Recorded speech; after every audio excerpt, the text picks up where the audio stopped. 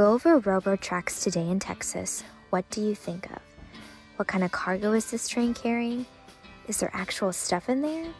Or do you think, quick, drive fast over the tracks because I don't want to get stopped behind a train. You never know how long it's going to take.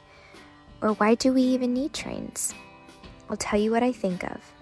I think of my family, specifically my grandfather. Hi y'all, my name is Emily Torres and I'm a student at Texas A&M Corpus Christi. I wanted to share this story and history with you today because the railroad has been a part of my family for generations. We can date back to knowing that my family has been working on the railroad as late as the 19th century. Therefore, the railroad and the history it holds within my family means a lot to me. I've grown up hearing some of these railroad stories countless of times, and I've always thought that they were fascinating. So I hope you enjoy listening and learning about the railroad with me and my grandfather today. First, I think it's fitting to give you some history on Texas railroads. To give you a brief rundown, railroads in Texas were first constructed in 1851, and the first portion of the track opened in 1853. The Galveston and Red River Railway Company was chartered in 1848, but this company did not break ground for its railway until 1853. Texas was running into issues trying to transport things by ships. Therefore, finding a cheaper and faster route for transportation of goods was imperative for industries. However, keeping up with the construction and funding of the railroad was a complicated process. First, you would have to acquire the land, then pay for the materials to construct the railroad, and of course, find a way to pay for the labor and manual aspect. That was a part of this significant construction process. So understandably, this process was an enormous task, not to mention all the legal struggles that came along with it. Everything needed to be funded and approved by the government. So, if a senator did not want to support the land on which the railroad was intended to be built upon, it wasn't constructed.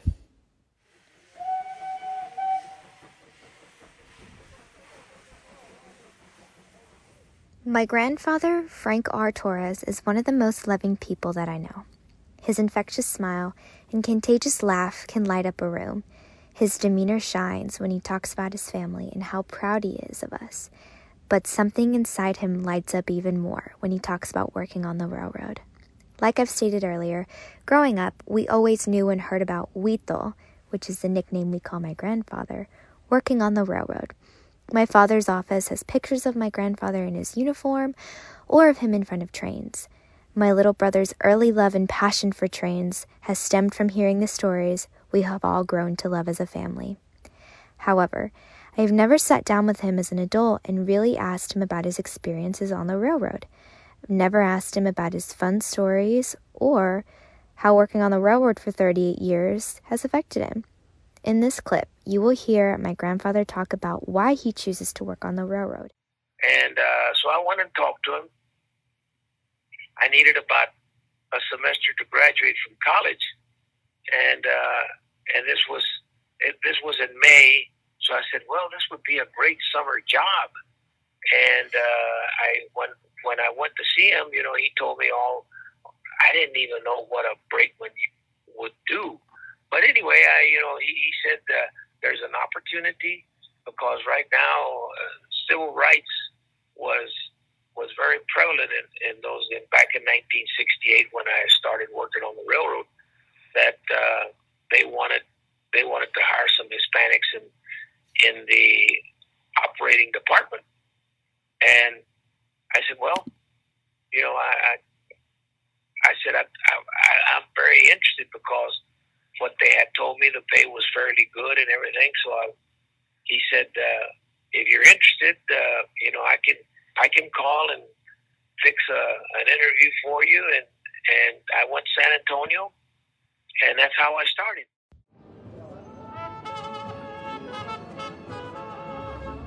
This then sparked my interest in talking about being a Mexican American on the railroad. My grandfather was the first Mexican American to be promoted to becoming an engineer in his division. This was a big deal because in 1968 there were not many minorities who were being considered for this position at the time. This was in the peak of the civil rights movement. In the 1960s, a radicalized Mexican American movement began pushing for new identification.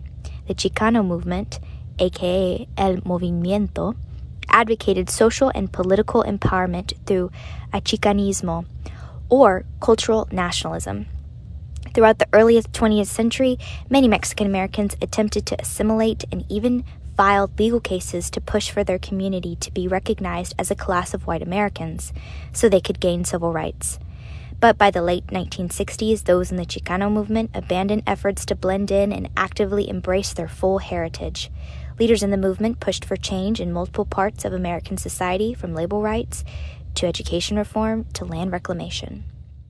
But in the operating department, there were no Hispanics at that time. It was kind of like a family job,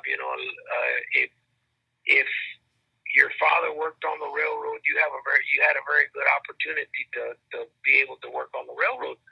But because there was a lot of sometimes discrimination, and even though you could have done the job, but you weren't, they didn't give you an opportunity.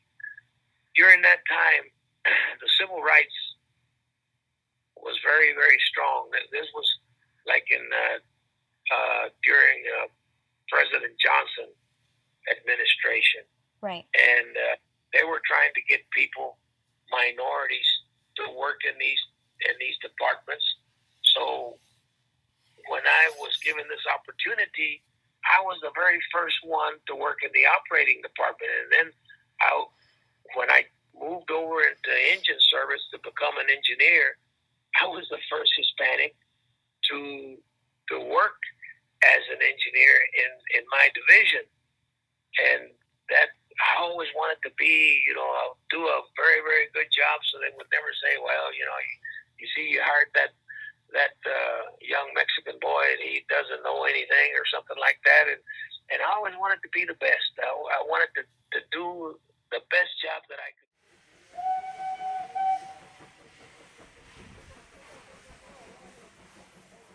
Mexican Americans on the railroad were the foundation of constructing railroads in Texas. As we know, the railroad has been a job in my family since the late 1800s. So to give you some history, let's talk about how we started here. My great-great-grandfather, Amarante Torres, left home at age 16 to start working on the railroad as a water boy. He then was promoted to section foreman, but died in 1929 from a stroke at the Devil River section. My great-grandfather, Francisco Torres, then decided to start working on the railroad at a young age. He was promoted to brakeman and worked at that job until he was furloughed in the late 1950s. And finally, my grandfather, as we know, started his journey on the railroad. He was a brakeman, a fireman, and finally an engineer. It meant a lot to him to become the first railroad engineer in his family. Like he said, he always wanted to be the best, and he worked long, long hours to achieve that goal. That prompted me to ask him, what were your hours like on the railroad? Because from memory, I knew that this wasn't exactly a 9-to-5 job. Well, you're absolutely right, because most of the time, the railroad gives the maintenance way, the people that maintain the right-of-way, like the tracks and all that, they give them what they call a window for 8 hours. And that window, they block all a section of track so they can work on it and fix it and repair it and do whatever they have to do. So after that window is over, say they'll start at 8 o'clock, and they don't get through till 4 o'clock. And then they start calling the trains after 4. So you might go to work at 8 o'clock at night, or 12 o'clock, midnight, 1 o'clock in the morning. Most of the time when the operating department works, you work at night, and you have to be up. You can't go to, I can go to sleep or something like that. No, there's no sleeping on the railroad. He said you had to be awake and alert 100% of the time. Trains typically carry materials that are hard to transport by plane or ship. Therefore, my grandfather said at times they would carry harsh chemicals. Could you imagine if they have gotten into an accident and had a massive chemical spill? Not to mention how much money that would have cost you and the train.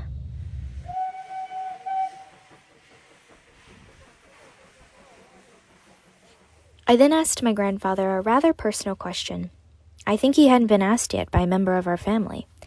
And that question was, would you do it all over again? If you could go back in time, would you still choose to work on the railroad?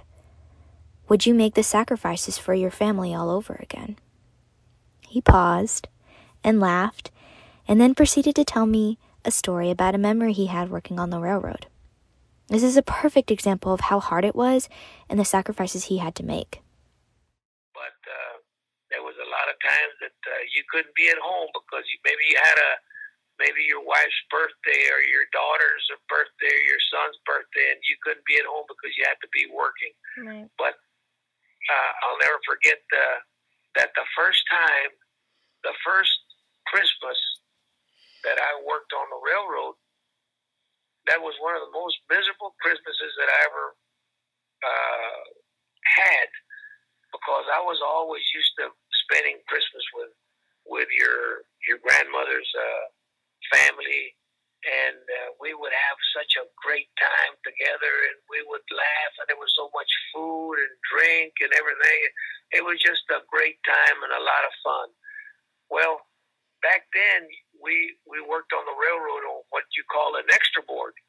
When you were young, well, you worked when a regular man did not work.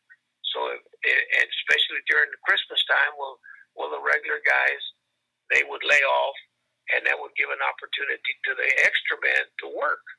And there wasn't no guarantee pay, so you only were paid what you earned because somebody else didn't work. And I remember that we took off on Christmas Eve, and there's a little ghost town west of Langtree, Texas, which is about 15 miles from Langtree, which is called Pumpville. Mm-hmm. And I had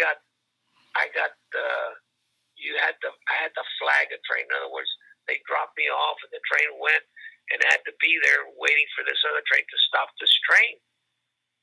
Because back then, of course, you didn't have centralized traffic control. You had everything was by train order. They would print out a piece of paper, or you had to stop and you had to flag a train down to stop it. And I remember spending a couple of hours waiting for this train to get there, and it was cold, and I was afraid that if I built a fire, they would tell me, well, you couldn't build a fire, you couldn't do this, or you couldn't do that. And boy, that was such a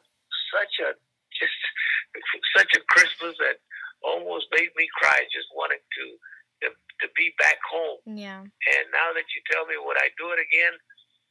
Maybe I would. I did all of this because of my family, the love for my wife and my family, to support my family, so they would never have to suffer to go hungry. And I said, well, if I have to do this, well, this is what I got to do.